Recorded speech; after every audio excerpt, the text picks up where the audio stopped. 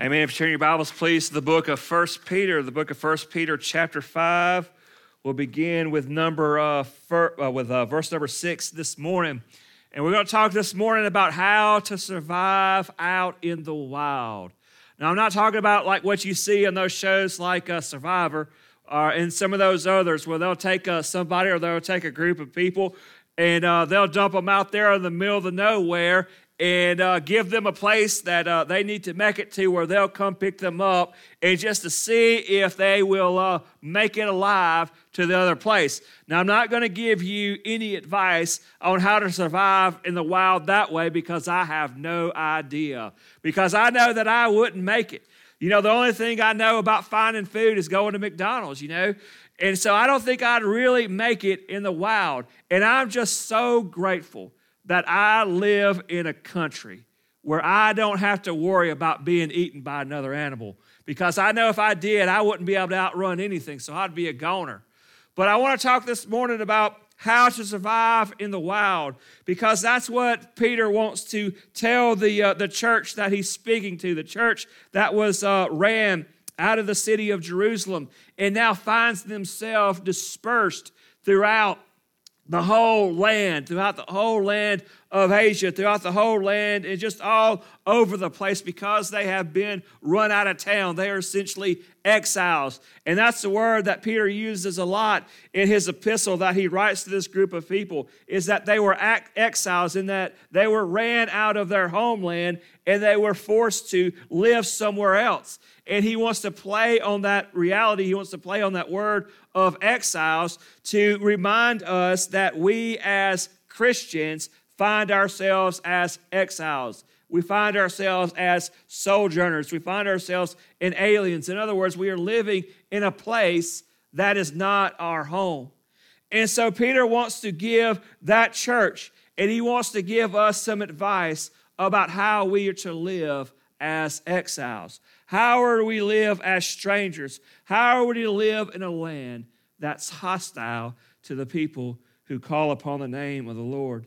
So let's read together the book of 1 Peter chapter 5, beginning with verse number 6, and to see what sort of advice he gives to us as exiles here upon this earth. It says, "Humble yourselves, therefore, under the mighty hand of God, so that at the proper time he may exalt you. Cast all your anxieties on him, because he cares for you. Be sober-minded, be watchful. Your adversary, the devil, prowls around like a roaring lion, seeking someone to devour. Resist him, firm in your faith, knowing that the same kind of sufferings are being experienced by your brotherhood throughout the world. And after you have suffered a little while, the God of all grace, who has called you to his eternal glory in Christ, will himself restore, confirm, strengthen, and establish you. To him be dominion forever and ever. Amen." Let's pray. Heavenly Father, we're so grateful. Lord, we're so grateful, Lord, that you watch over us. Lord, during this time that we are here upon this earth. Lord, that you have not left us as orphans, but you have left us, Lord, with your Holy Spirit to guide us. And so, Lord, I pray, Lord, as we read these verses, as we spend a few moments in these verses, we'll see what you have to teach us about how to survive here upon this earth that you have left us in until we are gathered together with you in glory. In Jesus' name I pray, amen. How to survive in the wild. He tells us the first thing that we need to realize when we are to survive in the wild, that first tip that he wants us to understand and grasp in our life is that we need to understand the elements. Understand the elements. Listen to what he tells us in verse 6. It says, "Humble yourself, therefore, under the mighty hand of God, so that at the proper time he may exalt you." And so if we are going to survive in the wild, we need to understand the elements. We need to understand how life works, how things work in the land that we live. If you find yourself in a place that was always cold, you would have to take the necessary steps to survive in that cold. If you were to find yourself in the desert, there would be different things that you would have to do to survive there in the desert. And so what Peter wants us to say is that if you're going to have to survive in this world, you need to understand the elements. And what you need to understand about the elements is that you need to humble yourself, therefore, under the mighty hand of God. What is this therefore? What is he referring back? What is this information that's going to tell us the reason why we need to humble ourselves before God? Well, he tells us in that last half of verse number 5. Listen to what he says. He said, God opposes the proud, but gives grace to the humble. And he wants us to understand that the reality that God exists. And he wants us to think about God in the same way here that we would think about a wind. And I remember winds a lot when I used to ride my bike some, or maybe you remember winds when you've been out sailing and doing things. When the wind blows, you find that there's two sides of the wind. The wind can either be a headwind or the wind can be a tailwind. And when that wind blows hard, there's a drastic difference between the two. When the wind is blowing and you try to go against that wind, everything you do is a struggle. Every step that you try to make to move forward is met with resistance and opposition. But rather, if you turn around and you find yourself in a tailwind, you find yourself being blown along, and you find yourself at ease. You find yourself being able to do things that normally you wouldn't do it. And he wants us to understand is that's the way that God works, because God never changes. God is always consistent. The winds of God always blow in the right directions. It's us who change. And sometimes we make decisions in our life where we decide, I'm going to go in the direction with God. And when I go in the direction of God, things move smoothly. Things move greatly. But when I turn my life around and I start walking opposing to God's will and God's direction in my life, things get difficult. And he wants us to know that God gives grace to those who are following in his direction. In other words, he's giving us gifts. He's giving us power. He's giving us the things that we need. He's given, as Paul said, that he is able to make all grace abound to you, so that having all sufficiency in all things, in all times, we may abound in every good work. So when we are following in his directions, he gives us everything that we need to survive and to make it and accomplish it so we will succeed.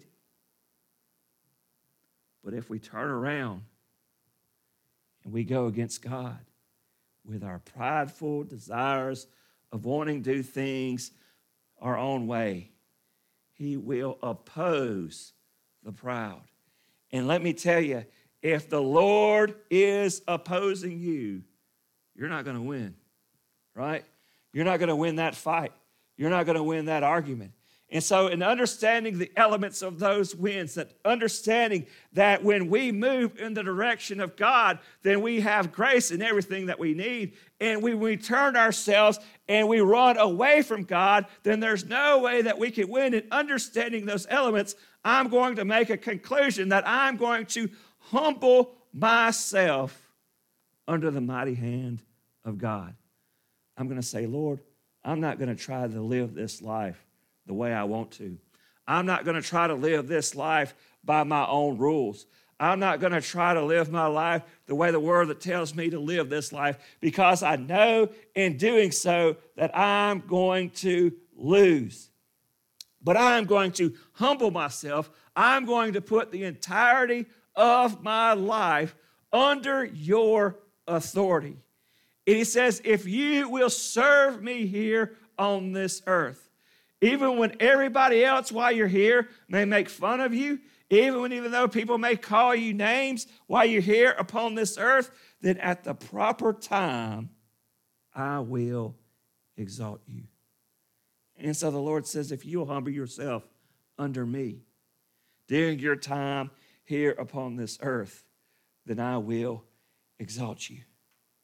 That's why so many people lose here upon this earth. That's why they're not surviving in the wild, because they don't understand the elements. And so when they think they want to be exalted, they seek to establish it in their own way.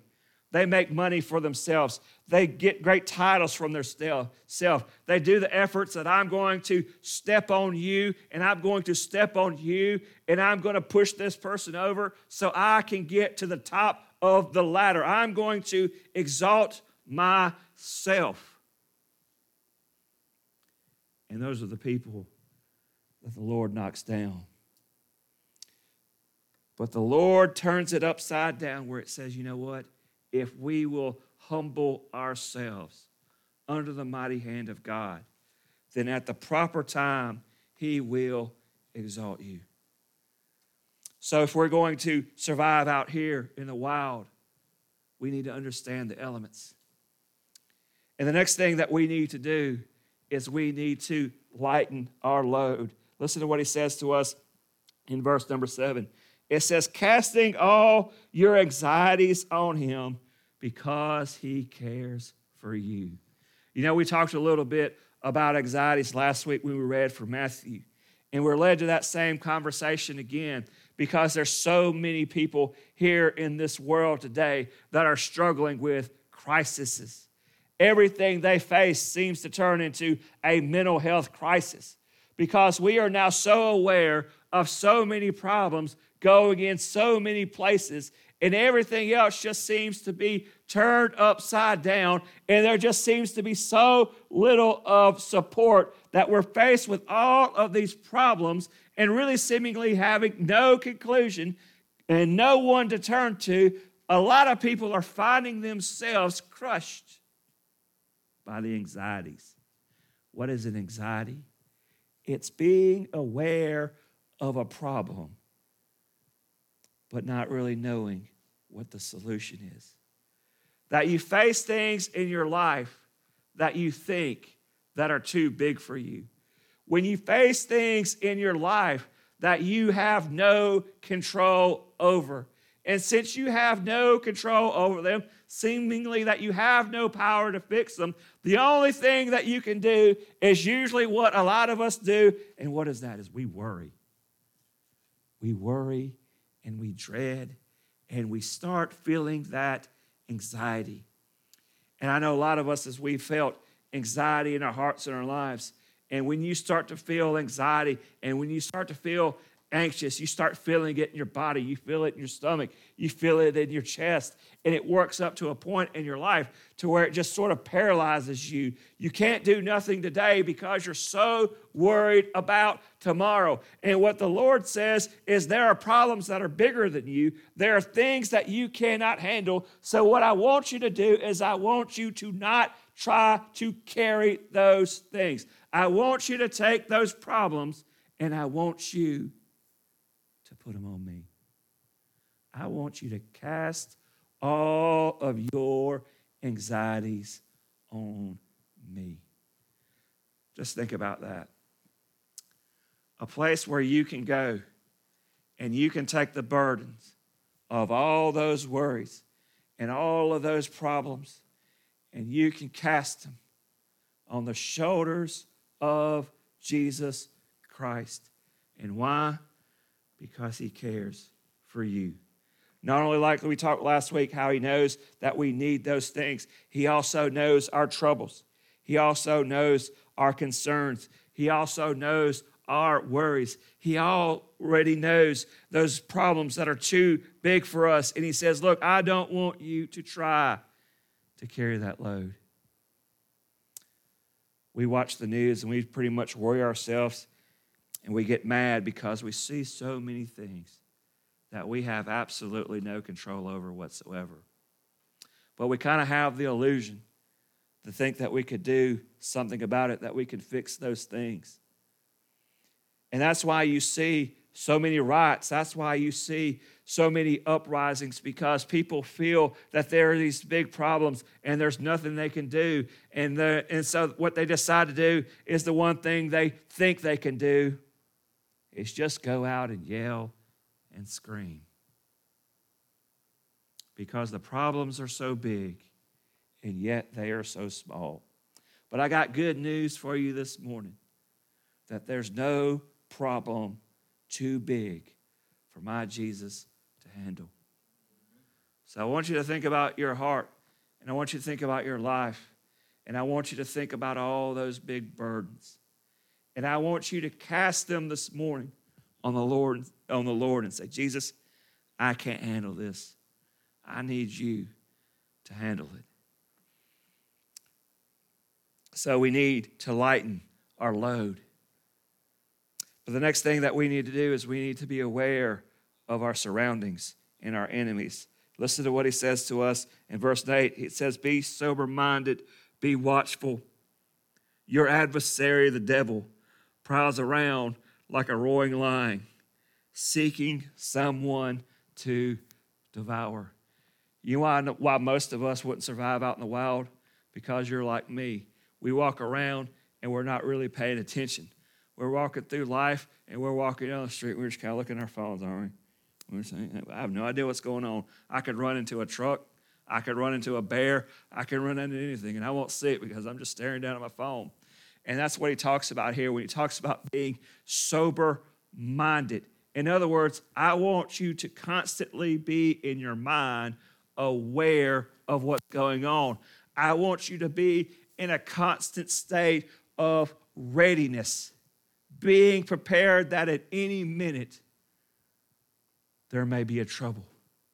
So that's what you have to do while you're out there in the wild, because you never know when one of them big old snakes will come falling out of the trees. So that's why I don't go out in the wild. I see them snakes, them big 200-pound snakes that fall out of the trees and just crush you and wrap themselves around you. That's why I don't go out there. But you always have to be aware. You always have to be watchful. You always have to be mindful, because there's always trouble around you. And you never know when it's going to come. But the Lord says you have to be sober-minded. Your mind has to be focused. Your mind has to be concentrated. And you think about the opposite of being sober would be drunken. And when you're drunken, you're unaware and you're unconcerned about the things that are around you. But when you are sober-minded, your mind is focused and aware that at any time something could happen. And that's the way that we have to be when we walk out of our houses every day, is we have to be sober-minded. We have to be looking around. We have to be looking around, because you never know when a temptation's going to come. You never know when someone's going to come and ask you questions about your faith. You never know when anything might come up in your life. You have to be sober-minded, and you have to be watchful. You have to be looking around, because why? Because the devil is prowling. He's prowling like a roaring lion, and he's looking for someone to devour. Who do the lions devour? They devour the ones that are off there by themselves. And they devour the ones who aren't paying attention. He looks around and he sees a big pack of animals over here, and they're watchful. He's not going to try to attack them, because he knows he's not going to be able to handle them. But I see this little one over here by himself, not paying attention. The devil will be like, I got that. But I want us to notice what he says. The devil prowls around like a roaring lion. Now, usually cats, when they are attacking, they'll be real quiet because they want to sneak up on you. But when the lions roar, what they really want to do is they want to intimidate you. They want you to give up the fight before it even starts. And the older and slower a lion gets, the more he roars. Because he knows he doesn't really have the strength anymore to attack. He doesn't have any strength anymore to win a physical altercation. And so he hopes to defeat you with just his voice, just with the power of intimidation. And that's why the verse goes on and he tells us how we defeat him. He says, you know what? He's out there and he's roaring around like a lion, prowling around looking for someone to devour. He says, resist him firm in your faith. He says, all you have to do is resist. All you have to do is stand firm in your faith. There's no way when you are in Christ Jesus that he can take you on.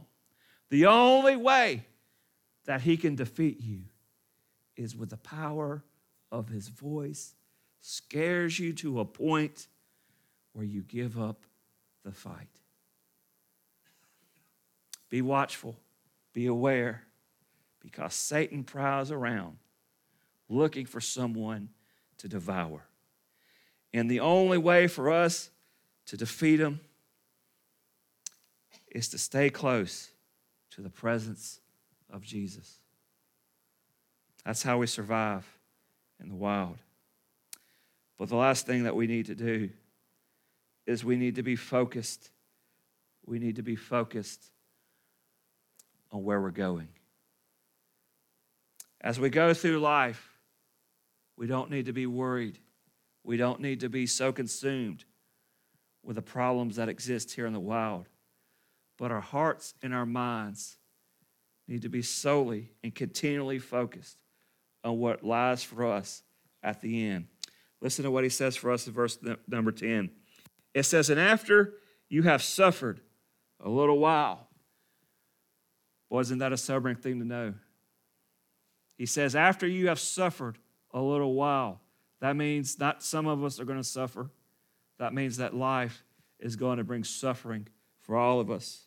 But after a little while, just a little while, the God of all grace, who has called you to his eternal glory in Christ, will himself, listen to these words, restore, confirm, strengthen, and establish you. So what is life in glory? What is that like? Well, he gives us some words here that help us understand it a little bit more about what Christ will do for us in that time when we enter into his glory. He will restore you. You know, this life has taken a lot from us. Maybe by some of the mistakes that we've made. Maybe because of our age. Maybe some of our infirmities. Maybe some of our closest people. But life has taken a lot of things away from us. But when we come into glory, Jesus Christ will restore us. He will make us new. He will bring back those things that we have lost. And not only will he restore us, but he will also confirm us.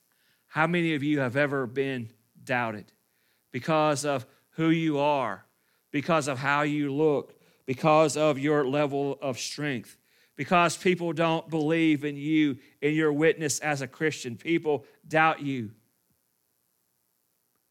But the Lord will confirm you.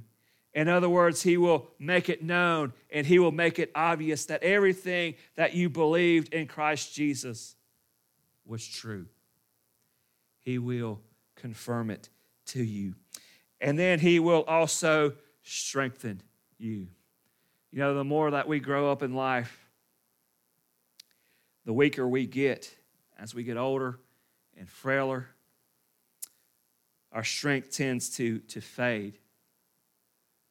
But also we think about the problems that we face in our inability to handle those things because our lack of strength. So many institutions and so many things that were more powerful for us have spent this life just crushing us. But in our glory, he will strengthen us and we will overcome all the things of the world. Do not be afraid, because I have overcome the world. That's what Jesus tells for us. And so we will have perfect strength when we come to his time and glory. And then he will establish you. What does it mean to establish you? Well, you think about in the times where there were kings and kingdoms. When one king would die or he would get overthrown, another one would be crowned as king. But even as he was crowned as king, during that time of transition, there would be other people who would come trying to assert authority into that kingdom, to sort of challenge the new king, to try to take land and to take power and to take prominence from the newly accounted king. And that king would have to he would have to overcome those enemies. He would have to worry about the people who would try to rise against his throne. And it was then and only then, after he conquered those final enemies, was his kingdom fully established, having no contesters, having no opposition. He will establish us in glory. He will give us a new body.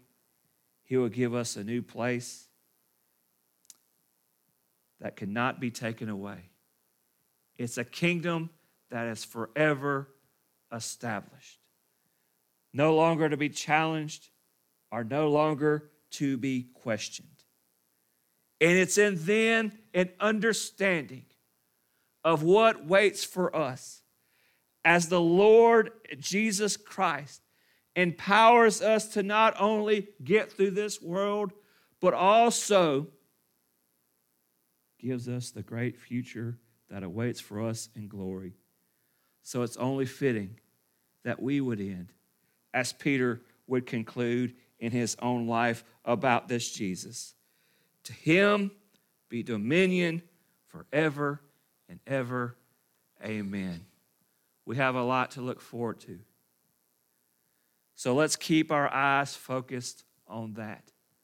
As we remain just this little while here as exiles, here in the wild. And so even as Christ has left us here, let us remember what it takes for us to survive during this time upon this earth. That we understand the elements, that we lighten our loads, and that we are ever watchful and sober-minded, and always keeping our eyes on Jesus, the author and perfecter of our faith. Let's pray. Heavenly Father, we're so grateful.